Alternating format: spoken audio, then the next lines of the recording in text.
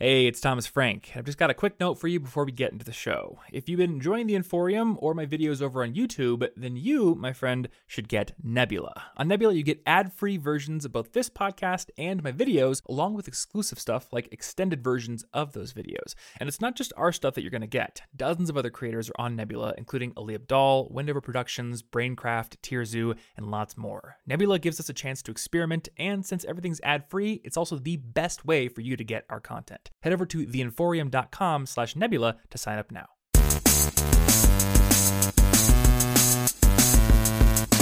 Hey, what's up, everybody? My name is Thomas Frank, and this is the College Info Geek Podcast, a show aimed at helping you become a more effective student and maybe even just a more effective human being.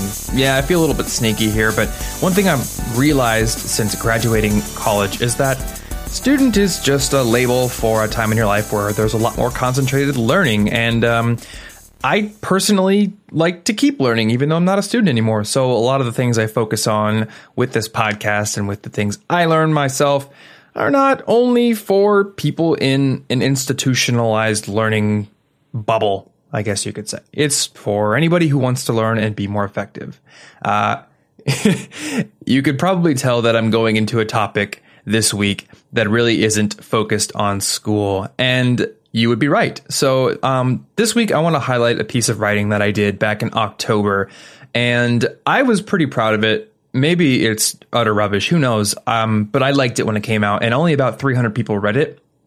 And I know why, because this topic isn't something that is easily latched onto by people who don't tend to read the kind of things I read. It's a bit buried in psychology and rationality, and there's not a whole lot of surface material to grab onto as somebody just looking for a quick tip or something like that. But I do think that it is useful anyway. So what I want to do with this podcast episode is read it to you, attempt to explain it, and hopefully offer you something that, well, maybe it's not a quick tip you can invest into your life right now and get an immediate result. It will help you think better. It will help you utilize your brain in more effective ways. On the whole, it's something that would form the foundation of a rational thought process that you would go through every single day. So hopefully you get something out of this. If not, don't worry, because next week we'll be back to amazing interviews. I've got a couple recorded, and I'll be putting them out next week and the week after because the people I recorded with have some cool things that are coming out concurrently. So I wanted to wait and help them make those launches as effective as possible. So I'm doing this episode this week, and I hope you get some value out of it.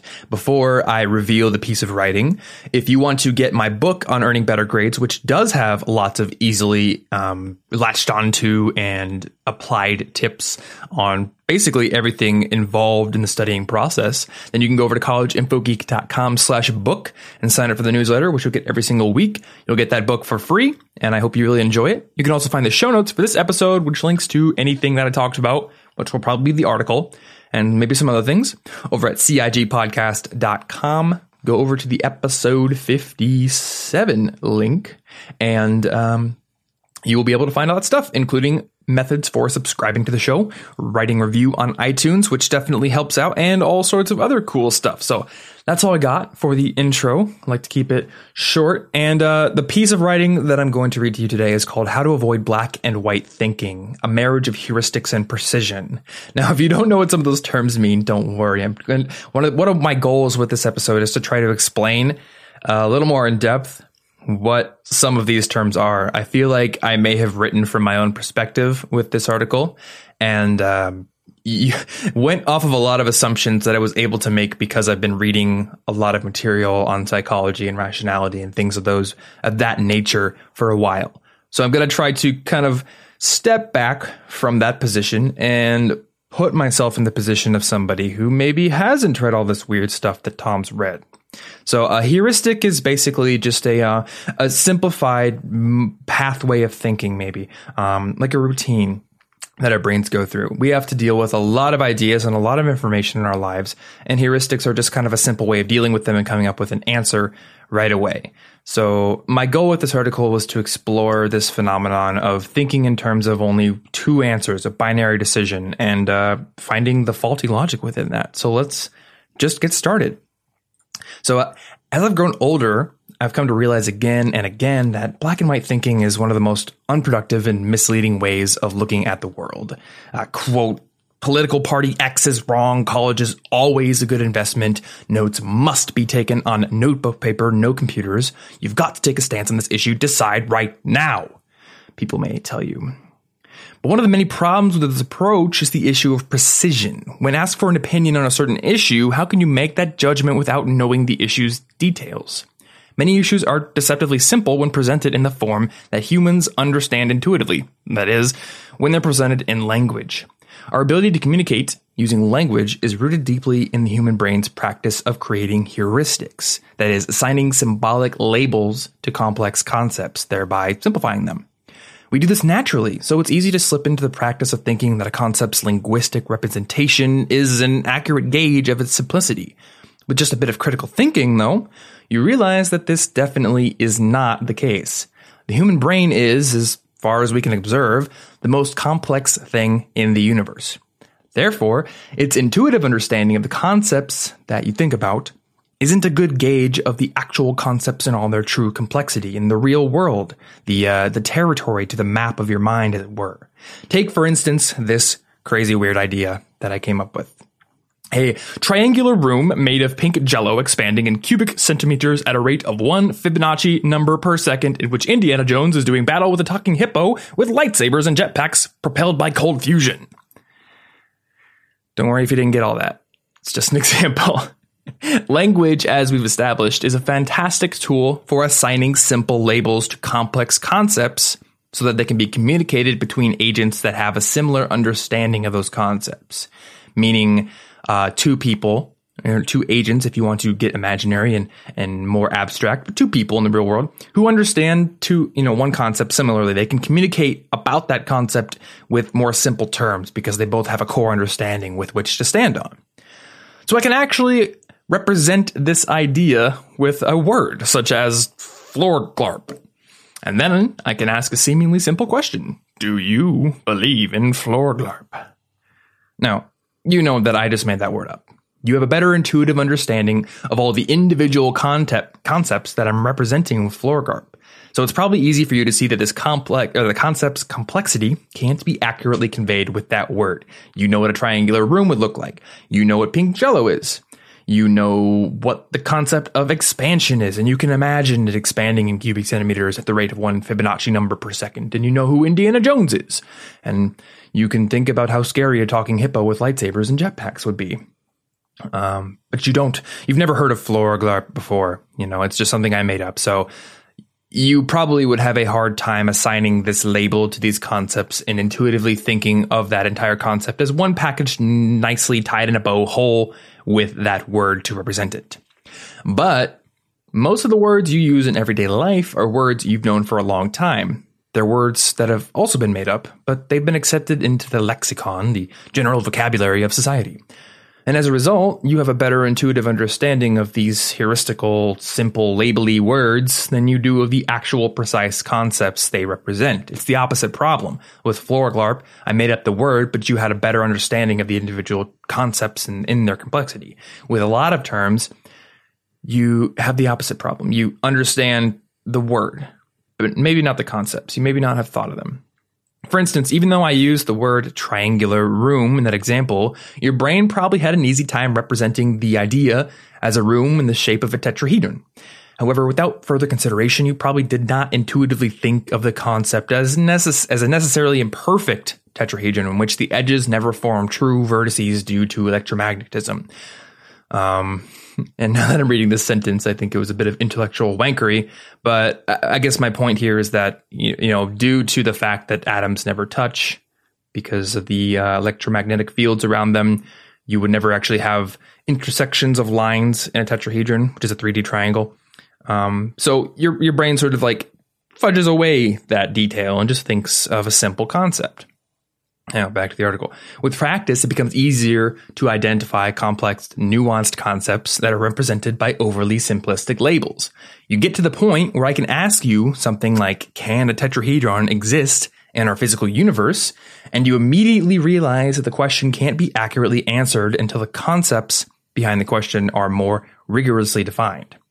Now, I like the way that artificial intelligence writer Eliezer Yudkowsky embodies this concept in his article on Occam's razor, which basically postulates that the more complex an explanation it is, the more evidence you need just to find it in belief space. Occam's razor, you might know, is a problem-solving principle that favors explanations that make the fewest assumptions. You might have heard it as phrased like this: the simplest explanation that fits the facts is likely the correct one. Now, Yudkowsky points out in his article that the science fiction writer Robert Heinlein replied that the simplest explanation is always, quote, "The lady down the street is a witch. She did it," end quote. Now, I couldn't actually find any references online to verify that Heinlein actually said this, but it is a good illustration, so I'm going to keep it here. And as a side note, a lot of the things I find quoted online, generally I don't find sources for, and I do tend to look into them. And as Yoda said once, everything online is true and rightly sourced. So obviously I'm just not looking hard enough. And if any of you can help me with that, I would love your assistance. Anyway, Heinlein's supposed reply is succinct in terms of human language. The lady down the street is a witch. She did it. Easy to think about in terms of English language. That's very simple. However, as I've just demonstrated, human language isn't actually a good measure of simplicity. So what could possibly be used as an accurate measure of simplicity, if not English or some other language? Well, as it turns out, the answer is right in front of your face. Well, actually, now it's in your ears. It was in front of your face when it was an article. Binary. The language that forms the foundation of every computer program is as simple as you can get. The binary alphabet has just two characters, 0 and 1, which represent the off and on states of an electrical switch, respectively. At the lowest level, computers always think in black and white. That's because that's the only possible way for them to think. Their alphabet only allows for one of two states to ever be expressed at any given time. These binary decisions are done at lightning quick speed and mind-boggling numbers, compiled into higher level languages, run through lots of if-then statements, and given a very strong cup of tea, and then eventually come to represent more complex data that's useful to you. But at the core, it's all just on or off. And here's how that's useful. If you can make an idea computable, then you can figure out the length of the shortest computer program that can express it. In fact, this is what the process of Solomonoff induction seeks to do. When you think about things in this way, it quickly becomes apparent that the lady down the street is a witch, she did it, is not the simplest explanation with the fewest assumptions. The word witch doesn't explain anything. A piece of data is evidence if and only if it excludes many possibilities. Data that permits anything is just useless noise. Witch could come to mean anything. She could cause a hurricane. She could be a planet. She could be unicorn eating a planet. Who knows? We don't know what that word means because it's a catch-all term for things we don't understand. When a phenomenon happened that people didn't understand, they tended to point at some random poor lady and call her a witch and blame it on her. And then you hope that you can fix the problem by burning her or something. Luckily, we don't do this anymore, but that's what the term meant. I've explained this concept just to get you thinking about the actual complexity of ideas and how that relates to language and heuristics.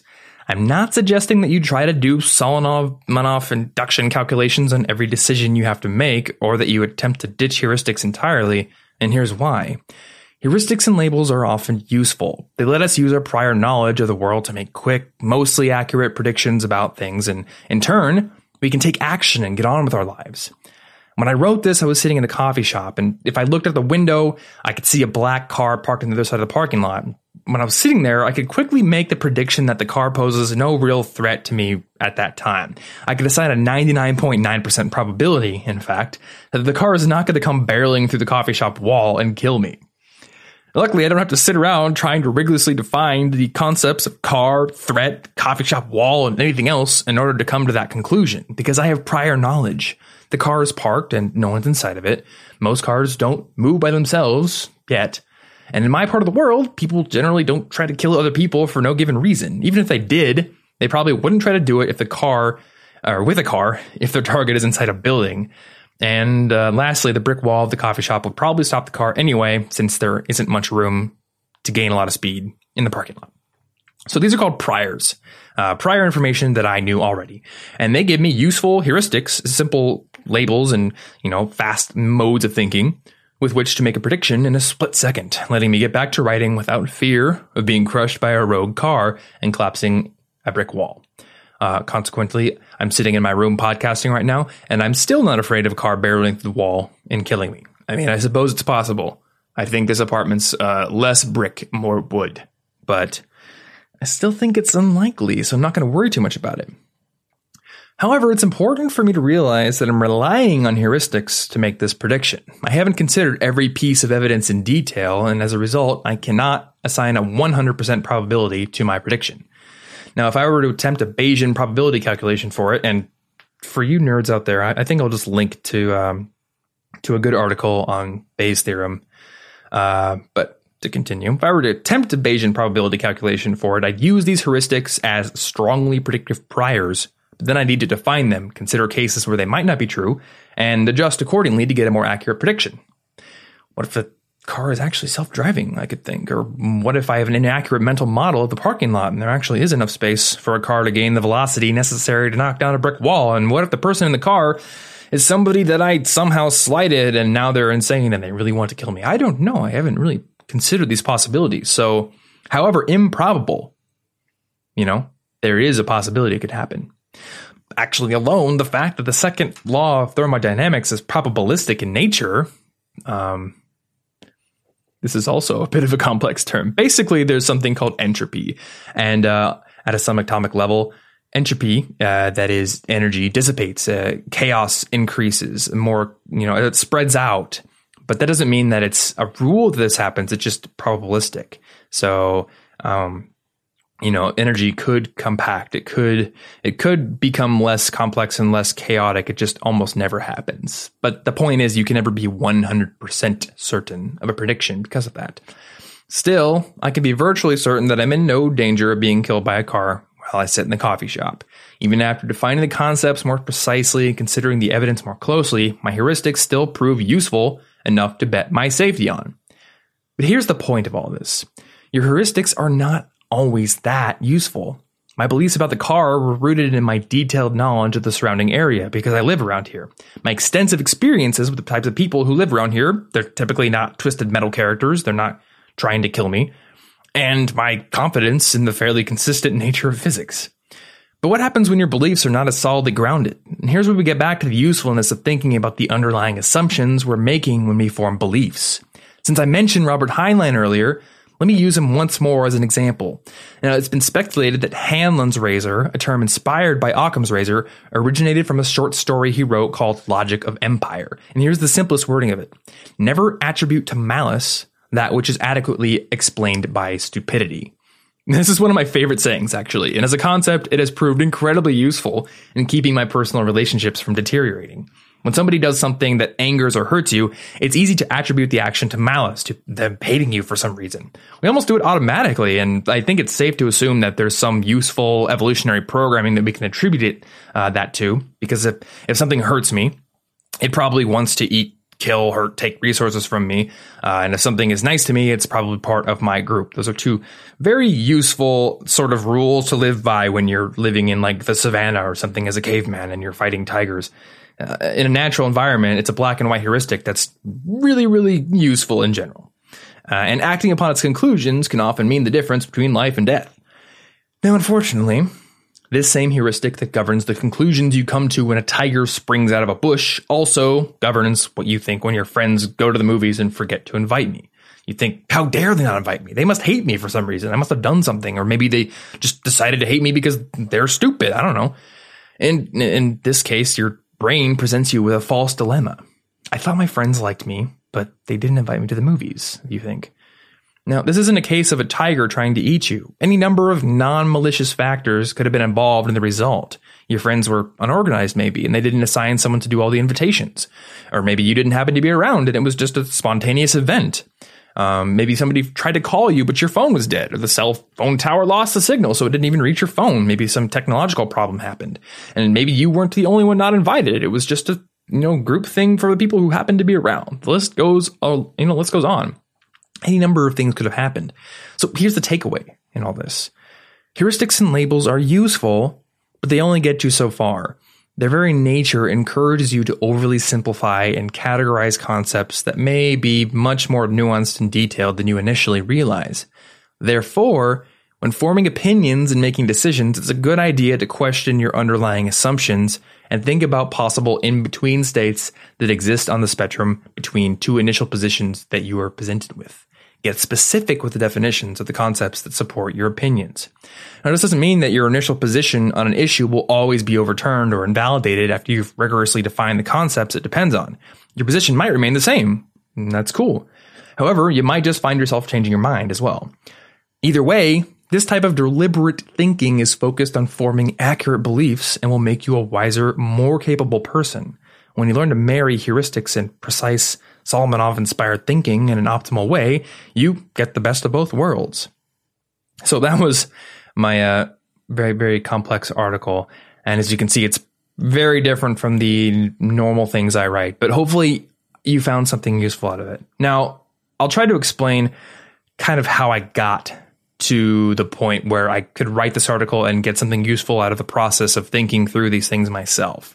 So I think it was back in 2013 where I was on spring break, I want to say, and I was on Hacker News, which is Y Combinator's kind of Reddit style board for news that affects the techie startup world. And there was a thread there where people were asking what was the most enjoyable or best fiction book that you read in the past year. And there were a lot of books that I had never heard before, some that I had read before, and one of them was something called Harry Potter and the Methods of Rationality. And I was like, what the heck is that? That's not a real Harry Potter title. Turns out it's a fan fiction, which that always brings to mind lots of ridiculous like Evanescence-inspired teen girl writings of Draco getting married to, like, I don't know, Professor Trelawney or something. But actually, Methods of Rationality turned out to be one. It's now done, actually. It just finished a few weeks ago, I think, or maybe 2 weeks ago. And it's about the length of any 3 Harry Potter books put together. It's ridiculously long. 2, it's basically the attempt of a rationality and AI researcher to shoehorn an entire curriculum of, I guess, rationality instruction into an incredibly well written, honestly, and planned out and thought out story set in the Harry Potter universe. And Harry attempts to learn the nature of magic through the scientific method and through rationality. And he's a very different character than his canon character. And a lot of the other characters in the story are also very different, which does help it sort of stand apart from the canon, but also build upon that established mythos, which I believe is what makes it so great. I think it would be less impactful if it were set in its own universe as much as it would be cool to have that set in its own universe. But I read that and I was addicted to it. I read for days on end, used most of my spring break that year to get like trucked through about 3/4 of the story. And honestly, it was one of the most life-changing fiction pieces that I've read ever, because it got me thinking about rationality. It got me thinking about psychology. And honestly, it sparked an interest in greater acquisition of knowledge than I currently had at the time. Going through most of college, I was pretty much interested in my circle of major influence, right? I had my college tips blog, so I was interested in college tips and startup-y things and all the stuff associated with that. And then I was in a computer business-y major, so I was interested in programming and IT and business. And that was kind of what I surrounded myself with during my learning time. And I read this book, or I guess this fan fiction online. There's no real print book of it. There are ebook versions. And it kind of unlocked this latent curiosity in science and history and psychology and all sorts of different topics. And now I have a bookshelf behind me filled with all sorts of different books on those topics. I'm going through a book called The Discoverers, which is all about the history of science and also just like the history of mankind's progression through discovering new things and inventing things. I'm going through The Disappearing Spoon, a book about the periodic table. I'm learning lots about chemistry. I would have never been interested in these topics had I not gone through this book, this stupid Harry Potter fan fiction, as people call it. And now I have this more solid understanding of a lot of different areas. It's very basic. It's very elementary in a lot of areas, but it's certainly more thorough than I would have had if I would have just stuck to this narrow sliver of business and startup life and college tips that I was in before. And what I found is this more thorough education actually makes more connections in your brain and unlocks more modes of thinking. So it's very, very useful.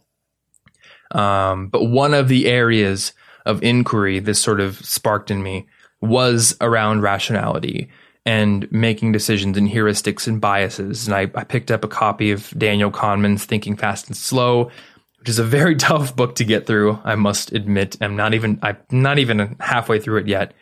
Every single page is like something you need to take a page of notes on almost.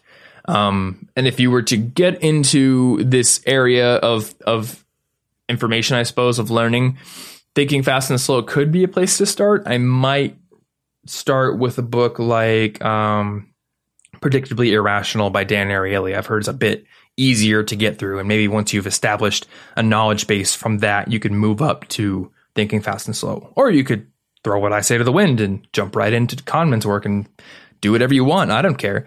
But I think that would be my recommended path if I was telling somebody who was just getting into it. Maybe start with that.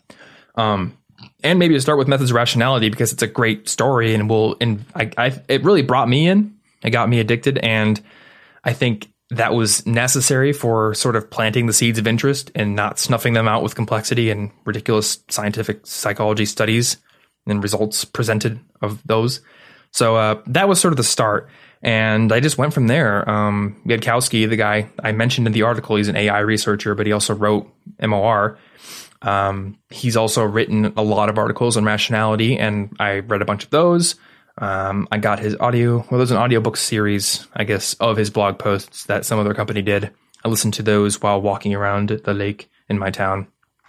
Tried to mull those around in my head, had to listen to them many times because it is pretty complex stuff to think about. It's not stuff that really plants itself and becomes immediately useful upon first listen. It kind of requires multiple listens and some time to mull it over and really kind of mold your brain around these new concepts because they're not easily graspable, like I said. But that's where I got to the point of writing this article and sort of being able to express things that I've learned. But after learning all this stuff, I realized that a lot of the beliefs I held in high school and as a younger person and heard from other people in my life really did focus on black and white binary thinking. You know, you must take this side or this side, and who cares about the complex underlying assumptions each side stands upon. So now what I try to do whenever I'm forming a belief is I try to think about, what are the precise underpinnings of this belief? What actually am I believing in? Am I believing in just a label without much of a knowledge of what's behind that label? Or am I really clear on what that means in terms of, all the details? There's this concept of reductionism where you think of, like, say, maybe a plane, the plane is made of quarks and atoms, and you don't think about that. You think of a model. If you think of a model of a plane, you get the wings and the body of it. I don't really know plane terms. So there is a use in thinking of things in higher level terms, reductionist terms, but not always. And when you know this, when you think about it, you can start to look into the beliefs you already have held and question those underlying assumptions, question whether you know the details. One thing that I read in the final chapters of Methods of Rationality, and this isn't a spoiler, but there's one thought that Harry has where he finally realizes, like, I've made a decision in the past, maybe a few months ago, and I never went back and questioned that decision. I just considered it a prior decision I'd made, and I've kind of gone along that path since then and never questioned it. And that's something that I think about a lot in my own life. What decisions did I make maybe a year ago, maybe 2 years ago, or 5 years ago that I'm still operating on, even though I wasn't I wasn't able to think about things in as detailed terms as clearly as I am now. So I need to go back and look at these things and honestly just be able to change my mind. I think if there's anything of immediate use, of most visible use I've gotten from this entire journey of reading these things, it's a more readiness and willingness to change my mind and change my beliefs around once new evidence is presented. I'm less susceptible to dogma. And I think that's incredibly useful. It makes you, a more accurate thinker about the world. It makes your values more aligned with where they, should be. And so I think that's a pretty good stopping point for this episode. I'm going to start rambling more than I already have. So if you got something out of this episode, that's awesome. Hopefully you did. I really hope you did. The normal interviews will be back next week, so don't worry, they're not going away. But I do like doing these solo episodes every once in a while, and honestly, this is my show, so I guess I can do whatever I want with it, right? I do heavily value consistency and sort of building a habit in my listeners where they can expect to get something of value in a certain form every week. But eventually, or sometimes, occasionally, you've got to mix things up and surprise people. So here's your surprise. Hopefully you found it useful. And if you have questions about it, or you want to tell me that I'm an idiot for some reason, then thomas@collegeinfogeek.com is where you can submit your grievances. Anyway, CIGpodcast.com is where you'll find the episode 57 link to get the show notes. I'll link to the article I wrote. I'll link to some of the writings over on Less Wrong, where I started learning about rationality, maybe some of the books I'm reading, and also to Methods of Rationality in case you want to go down that rabbit hole. So yes, if you enjoy this show and you want to see it grow, then all you got to do is head over to iTunes, leave a rating and review. That always helps. It really bumps the show up the charts and makes me a happy podcaster. So if you feel like doing that, go ahead. And if not, that's totally cool. I love providing this show for free anyway, so hopefully you enjoyed this week's episode, and I will see you next Monday. Stay cute. Thanks for listening to the College Info Geek Podcast. Grow your brain even more at www.collegeinfogeek.com.